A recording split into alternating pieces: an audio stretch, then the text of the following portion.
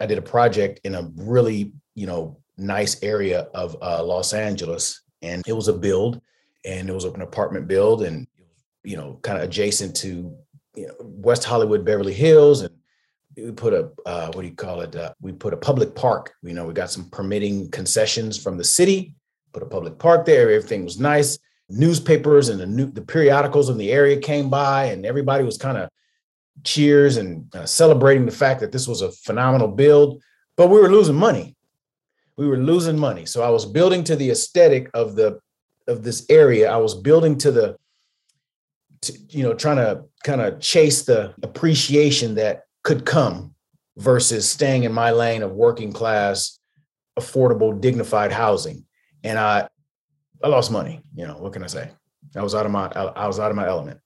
As an operator, I know other investors are romanticizing multifamily investing, and I'm looking to learn from other investors' mistakes. I know you are too, and you found the right place. Welcome to Myers Methods Presents Multifamily Missteps.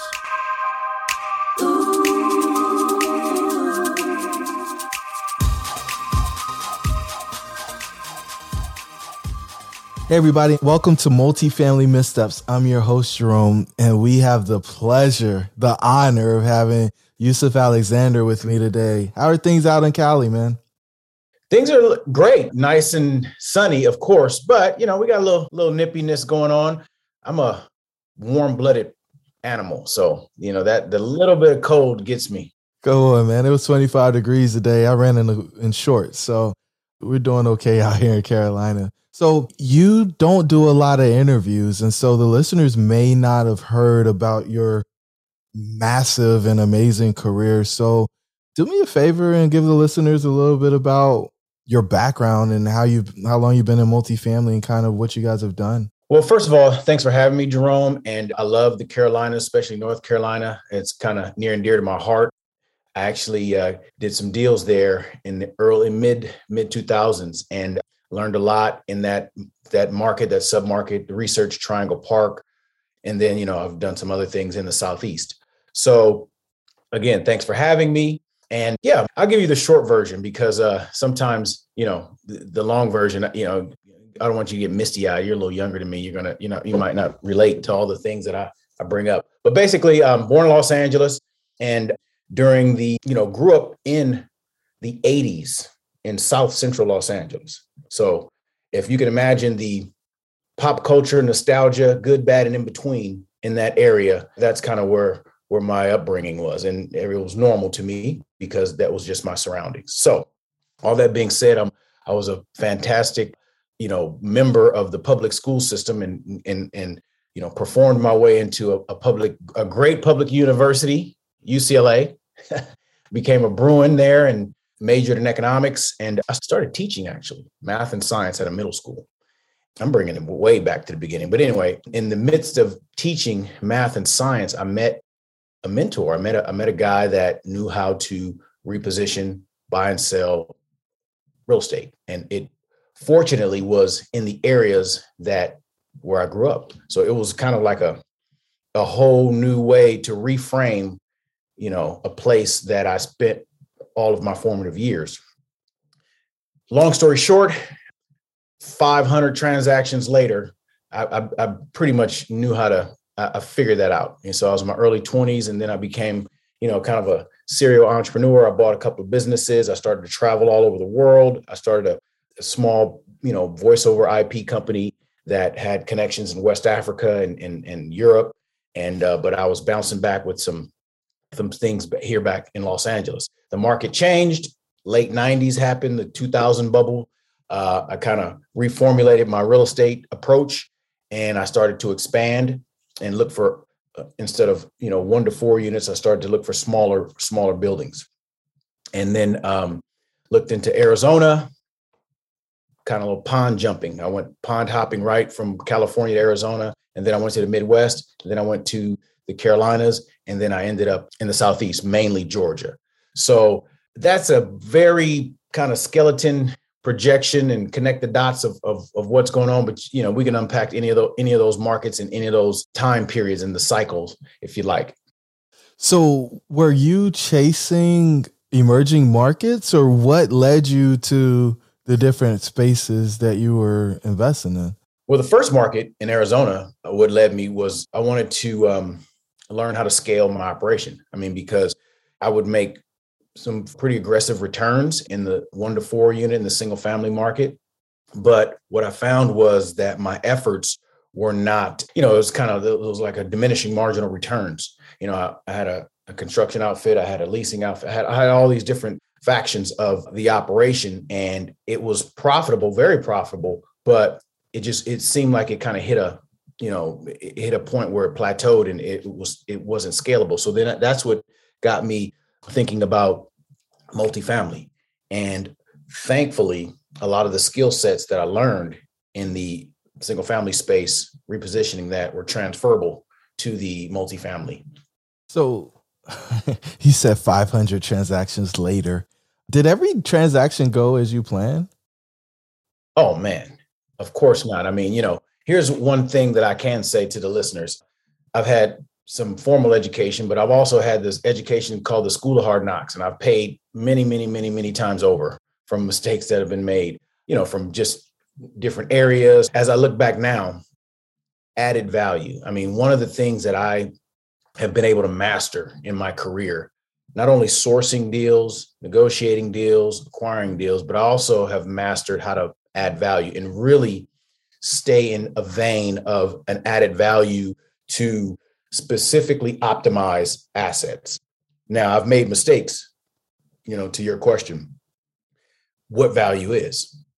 In the single family market space, this is kind of sacrilegious when someone says paint and carpet, or this is an eye wash. Let me just kind of do that. That's not added value to me. Added value to me is optimizing a living space in an updated fashion to provide a dignified living environment. So with that thesis, I put in a value-added business plan to every project that I'm involved in. Whoa. All right. So everybody's looking for the kind of cosmetic flip or the cosmetic apartment reposition project. And you're saying we're updating the living space. You got to give me that definition again, because I've never heard something so precise. Well, here's what it is. I'm going to give you the backstory, and then I'm going to flip back over to the definition. The backstory is this. I grew up in working class housing. I grew up with a single mother with 3 children living in a working class environment. So in my bones, I understand what that space can be and what it can't be, or what, both sides of the spectrum. So as a professional working in multifamily real estate, that, is clocked into my understanding of how things can be. Now, I also live in the very well-to-do areas in the United States. So I can see the difference, and I can see what should happen and what doesn't happen. Now, the definition, I don't even know if you want to call it a definition, just the way I operate. The formula is to create an updated living space, a dignified living space, a space where a millennial, a Gen X, a Gen Z takes pride in. They can bring their girlfriend home, or they can start their family, or they can be, transitioning from career to career. It's just a dignified space to live. And actually, post-COVID, I guess we're not really post-COVID, but during the pandemic, when a living space became a layered occupational location, work, daycare, home, it better have a label of dignified and prideful as well, because you're spending so much time there. Love it. I love it. So I know the investors are out there like, man, that sounds like a great way to over improve a property, right? Spending too much to make it dignified or whatever else. What do you say to the folks who are struggling between, investing enough to say that they did a value add and, we over improved for the neighborhood? Because I think that's a mistake where a lot of people struggle. Well, that's probably, Jerome, the difference between an amateur and a professional. An amateur may use words like over repair a place, or I don't know. I don't even look. That doesn't even make sense to me. Why would I over repair a place or put too much money into a place? Dignify has nothing to do with the dollar value. And the funny thing about it is this: if you really look at it, and I've a large amount of transactions to reference personally. If I really look at what costs money to make something dignified, it's so incremental that it's not even worth talking about. You have an updated living space could mean more electrical sockets for all the devices that people use. An updated living space could mean a layout change to accommodate, live work versus just work or just live. So, I mean, when someone says, "Oh, I don't know what they're talking about," that's not the way that I conduct my career. So, hey, everybody has their own way. Love it. Love it. Love it. Love it. Okay. But do you agree that your approach is a little counter popular culture? Well, here's what happens in business. Business people are dime a dozen, good ones are hard to find. So a lot of businesses take shortcut, the shortcuts are there, whether it be the paint they use for the toy that they're going to sell to a child, or the paint that they use, to punch and reposition a rental unit. People cut corners, people do things, but usually what doesn't come out in the wash comes out in the rinse. That's what one of my mentors used to say.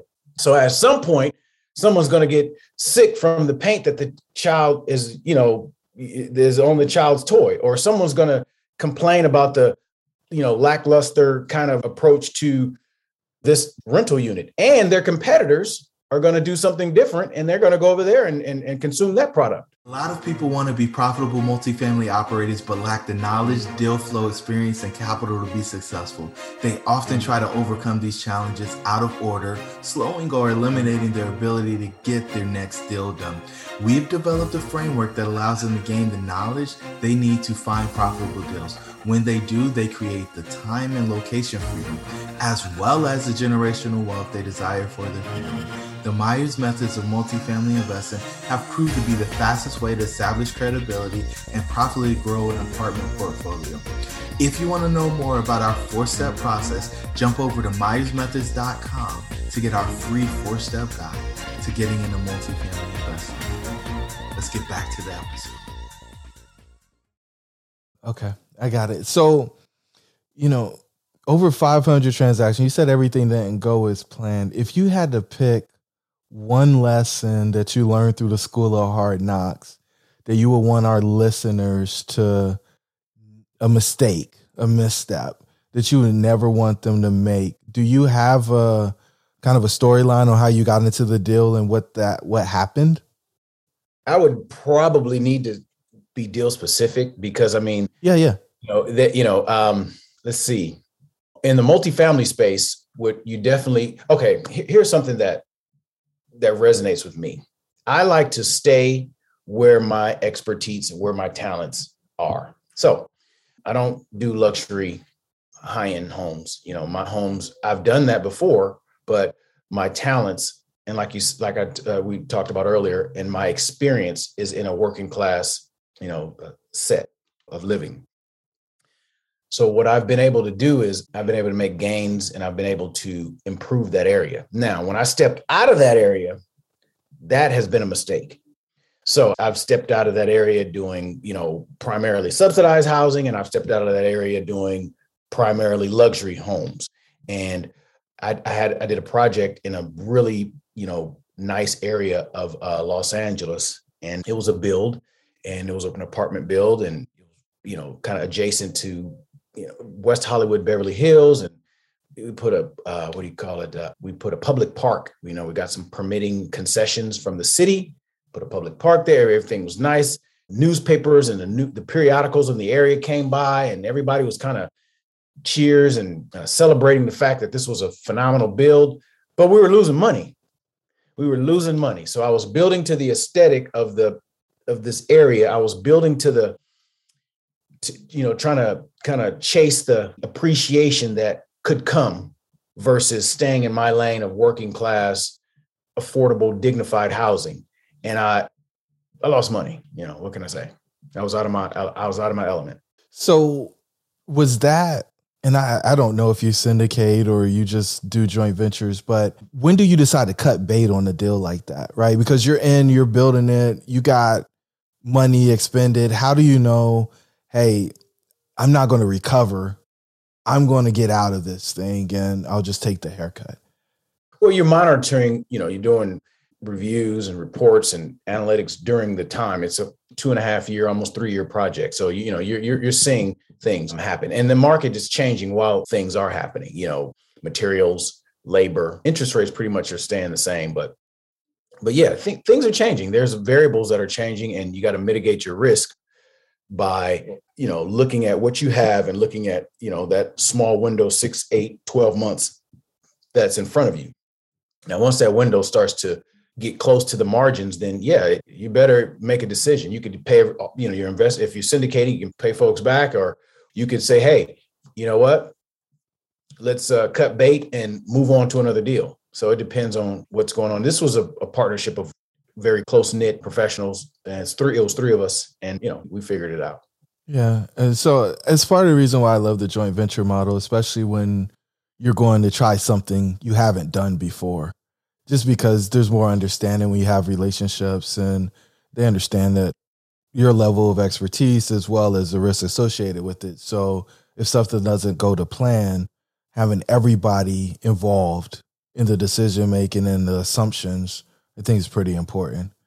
Is that what your experience was, or was it something? Yeah, here's what happens. In any relationship, the transaction should be the forefront, or it should be the transaction. You should look to the transaction for the greater good. So if the transaction is making sense or not making sense, then the partnership should follow, versus the individual partners in the group. The transaction would follow their sentiment. That's counterproductive. So you're saying let the numbers dictate your business decision? Let the numbers dictate, let the market dictate, let the transaction dictate the direction of the group. Okay. Of the syndication, of the partnership. Got it. And do you have some form of a criteria when you get into projects now that say, hey, if we don't hit this return, we're going to sell regardless of what the discount is? Or like, how do you make sure that you don't get in a place where you lose money on your deals at this point? Because, there's going to be some losers, but when you find out you got a loser, I know getting out as fast as possible is pretty important. Well, here's what happens in this point of my career. First of all, the money is made in my projects on the buy. It's not made on the sell, because I have now, in the third decade of doing what I'm doing, I'm not going to participate in something that's going to, I wouldn't say lose money, but it's not going to be, the chances of it being a loser is very slim. And the reason is because the drivers, the impact points of that particular project are already in place. The replacement value is there. The, cost per door is there. The debt ratio is there. The things are in place, and it's going to be an income producing property on day one. So the added value part of it, now we can discuss how we're going to push that to a forced appreciation or whatever we decide to do with the business plan. But the only thing that on our side is, the only thing against us would be some catastrophic market or something to that extent. But we're going to get into a deal that produces income. And you're seeing some deals trade because you're still active right now. Mm-hmm. I look at some of the deals and I'm wondering how people are actually going to make money. And I don't know if I'm just being overly conservative or not, but what do you think about the current market conditions as it relates to multifamily and kind of price per doors and rent ratios? Well, there's still sub-markets, different markets around the U.S. that have potential for growth. So I back things up. If I were doing, research, I would just see, where the demographics, where the movement of the different areas are, whether it be the Carolinas or the Southeast or the Midwest or the Southwest or the coastal cities. So there's different movements around, there's different movement around those markets. And then you would take the criteria that you have for getting into projects and place it over the market that you want to participate in. The market in Killeen, Texas is different than the market in Minot, North Dakota. Those are tertiary markets. They're the sub-markets of the metros. So I listen to a lot of young, entrepreneurs and professionals, and they throw around a lot of kind of generalizations. But that doesn't have anything to do with the last deal that I bought from a guy that's 90 years old that just doesn't want to. The reasons for him selling the property to me are different than what someone's looking at on CoStar. Yeah. Being direct to seller is the game right now. And the stuff that's actively marketed, I think in a lot of ways is really difficult to make money, especially with your criteria of making money on day one. Two last questions for you before we jump off the call. The first one is, some people will say you can't make money on a day one in a value add project. What do you say? I mean, I wouldn't be on this call 26 years later from the first day that I bought a piece of real estate. So I don't understand. Some people say there's no good schools out there, and then you get someone to go into a great school and they have a phenomenal career. Someone says there's no good kids, are all lost causes. And then you have some kid that does something great and has a great impact in the community. So I don't know what to say to people that don't know how to make money. I really don't.